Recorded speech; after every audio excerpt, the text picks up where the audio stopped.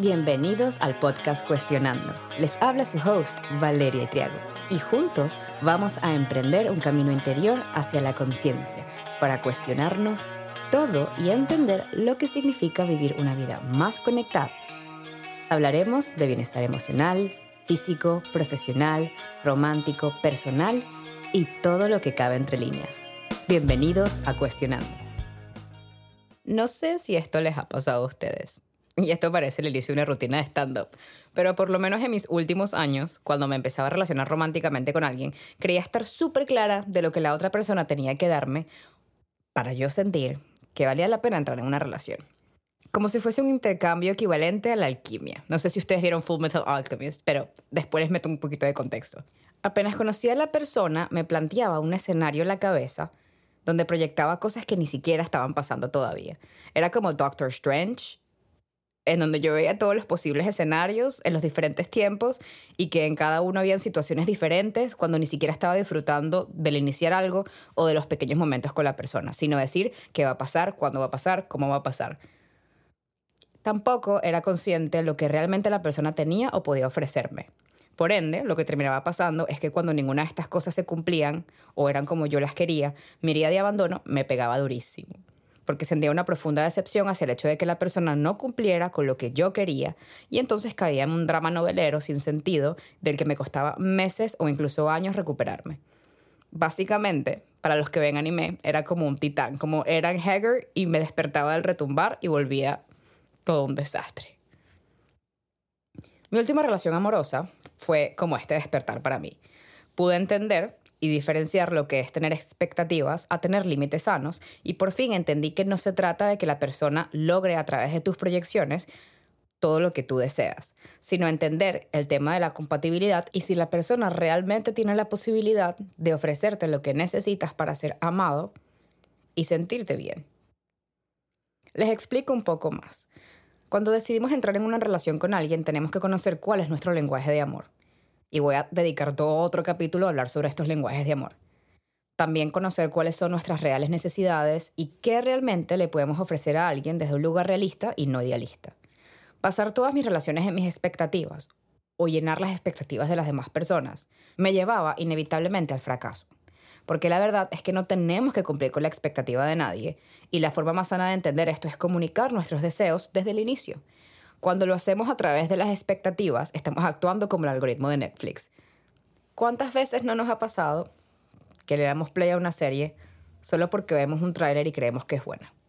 Y el puede gustarte termina siendo un rotundo fracaso y una pérdida de nuestro tiempo. Bueno, funciona de la misma forma. Cuando no estamos claros de lo que queremos y cuando nunca hubo una comunicación real sobre la situación emocional de las partes, es muy poco probable que logremos sentirnos cómodos y sobre todo listos para empezar a estar en una relación con alguien. Establecer límites sanos solo fue posible para mí a través de un viaje propio, muy interno y muy privado. Mi viaje del héroe, donde mi lección más grande, y aún lo sigue siendo, es aceptar la soledad como un terreno de transformación, en donde me puedo preguntar realmente qué quiero y qué necesito al estar con alguien, no solo románticamente, sino en todo tipo de relación. Descubrí, a través de un proceso de soledad y autoconciencia, una nueva forma de ver las interacciones interpersonales a través de estos límites sanos de los que les estoy haciendo referencia. De entender que decir no quiero, no puedo, no me interesa, no me siento cómoda, no lo necesito, cae en cuenta que a veces hay que encontrar la mejor forma de entender cómo construir relaciones sanas con nosotros mismos y con los demás. Descubrí, a través de un proceso de soledad y autoconciencia, una nueva forma de ver las interacciones interpersonales a través del establecimiento de límites sanos conmigo misma y con los demás. Por ende, me atrevo a decirles hoy, y basada en mi experiencia, que toda relación debe partir de cómo nos relacionamos y de qué lugar estamos esperando ser amados, reconocidos y soportados. La expectativa proyectada hacia los demás muchas veces nos muestra lo que nosotros no somos capaces de darnos, mientras que el límite sano requiere un proceso introspectivo y consciente de nuestro lenguaje de amor y de lo que para nosotros está bien. Creo que es importante tener muy en claro que las expectativas siempre llevarán las relaciones al caos y a la confusión, porque la realidad es que nadie debería tener la responsabilidad de llenar nuestros vacíos. Nadie puede solventar eso que nosotros mismos no estamos haciendo. Y nadie puede apresurar nuestro proceso de sanación. No te hagas un falso spoiler de lo que va a pasar a partir de tus predisposiciones. A nadie le gusta arruinarse la mejor parte de la película. A veces el factor sorpresa es lo mejor. Y si termina siendo una película de terror, créeme que estarás claro de la lección y no volverás a exponerte a la misma experiencia. Por favor, no lo hagan. Dentro de las recomendaciones de los libros que les quiero dar, antes de seguir con otra parte del episodio, está Lighter, del escritor ecuatoriano John Pueblo, que en español significa luminoso. Hay una cita en este libro que cierra muy bien la idea que les estoy exponiendo, sobre todo al inicio del episodio, porque él establece que el estar en una relación no es sobre esperar que tu pareja te haga feliz. Es sobre comunicar claramente la mejor forma en la que ellos te pueden apoyar mientras tú estás en un viaje interno para encontrar tu propia felicidad. Por ello, entro con la otra pregunta. Y me atrevo a decirles, ¿por qué es importante diferenciar entonces las expectativas de los límites saludables? Hay varias religiones y escuelas de psicología y psicoanálisis que a través de diferentes enfoques trabajan el tema de las expectativas y las barreras saludables. He logrado entender, después de documentarme, que las expectativas son escenarios muy poco realistas y son sentimientos premeditados que llevan directamente al sufrimiento y al drama innecesario. Ahora, creo que es bastante interesante, y en este caso lógico, explicarles por qué pasa y cómo pasa esto. Probablemente, nuestra incapacidad de establecer límites sanos tiene origen en nuestra infancia. Primero quiero hablarles sobre el psicólogo Jean Piaget y su teoría sobre el pensamiento mágico, que consiste en exponer que los niños pequeños tienen dificultades para distinguir entre el mundo subjetivo interno y el mundo objetivo externo, como si fuese un multiverso. De acuerdo a esta teoría, esta teoría establece que los niños creen en sus pensamientos. Para explicarles mejor, imagínense esto. Hay un niño que está enojado con su hermano o está molesto y él realmente se imagina que tiene poder en la cabeza o tiene su poder en la psique para hacer que su hermano se caiga por las escaleras. En su cabeza esto realmente está pasando y él realmente quiere que esto suceda, pero la realidad es imposible.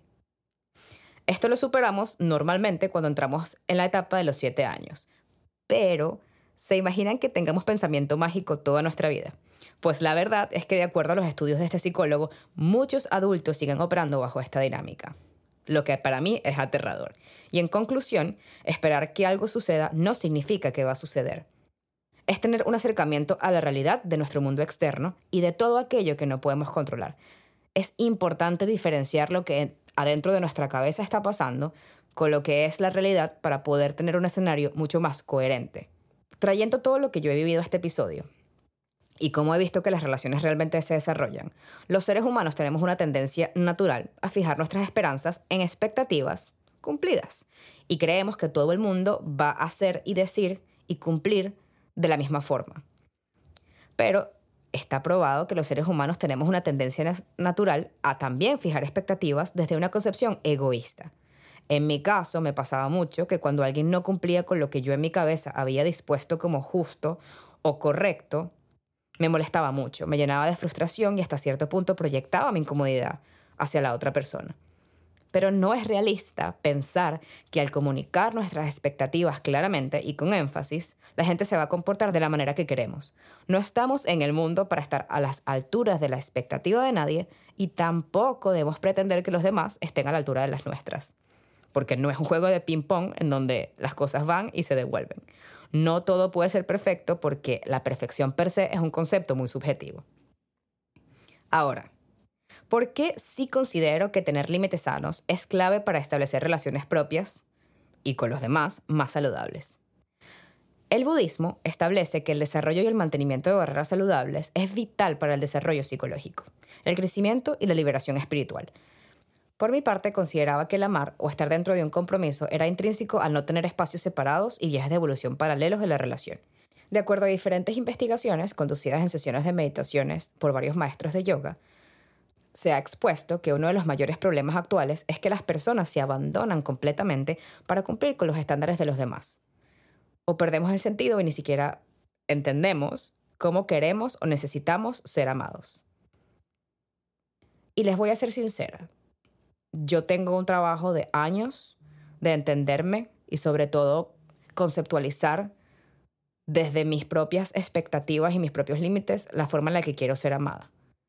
Pero yo sigo trabajando en esto y es un concepto que es muy fácil decir a nivel teórico y muy difícil aplicar en la práctica. Seguía dejando que personas violaran mis espacios, mis barreras, y no podía llevarme a mí misma a un ambiente seguro y estable. Creo que es muy importante indicar hasta dónde puedes llegar, porque tu felicidad y comodidad siempre tienen que estar aseguradas. Ahora, el tema de las expectativas también tiene que ver con nosotros mismos.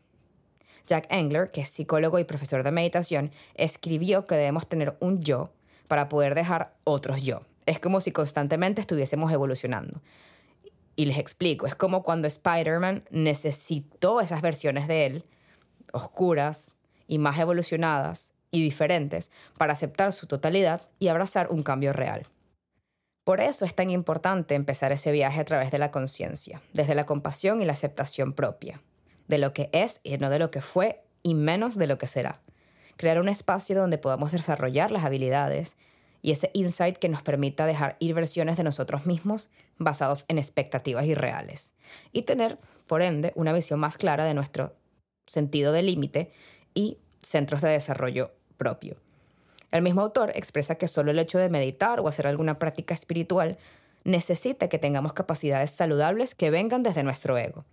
Todo esto es un proceso gradual y toma tiempo, claridad y conexión con nosotros mismos para lograrlo. No tiene un tiempo específico y no tiene ninguna precisión innecesaria. Vamos a cerrar el capítulo de hoy con la última pregunta y relacionarlo con todo lo que hemos hablado hasta ahora. ¿Por qué tener estándares está bien? ¿Por qué tener barreras saludables está bien? ¿Y por qué tienen que comunicarse y considerarse al momento de empezar cualquier tipo de relación?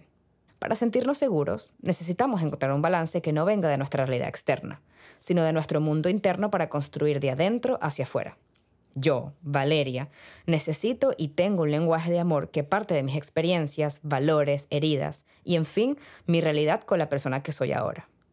Por ende, para mí no es una opción anular mi propio ser y mi proceso y dejar a un lado las formas en las que necesito o quiero que alguien me apoye, me escuche y me respete, pero sobre todo me valore. Las relaciones son un trabajo de tiempo completo. No es un trabajo de 8 horas de lunes a viernes. Y relacionarte con otros es algo que te acompañará toda tu vida. Y es importante entender cómo hacerlo de una manera más sana para ti y para los demás. Tenemos el derecho de ser amados de forma saludable. Y si tenemos barreras fuertes, no permitiremos que las personas abusen de esos límites, porque la persona correcta siempre va a respetarlo y sobre todo luchar, o no luchar, pero esforzarse por ganar un espacio en nuestra vida.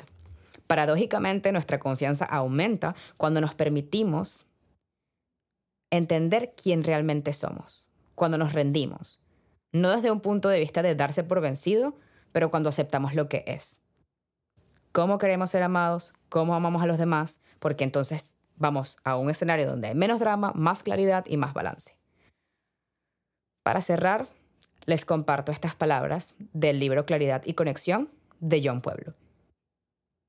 Y también desearles un lunes maravilloso. La meta no es sanar y comenzar a vivir tu vida. La meta es abrazar ese proceso de sanar como una tarea de por vida y permitir que surjan conexiones orgánicas en este proceso. Nos vemos muy pronto. Con amor, Val. Gracias por escuchar el capítulo de hoy. Siéntete libre de comentar y compartir tu opinión en las diferentes plataformas. También te invito a seguirme en Instagram como Val y Triago y en TikTok como Valeria y Triago. Ahí encontrarán mucho más contenido relacionado con los temas que toco en el podcast. Y en caso de que estén interesados en el proyecto y quieran colaborar, aquí les dejo el link de mi Patreon.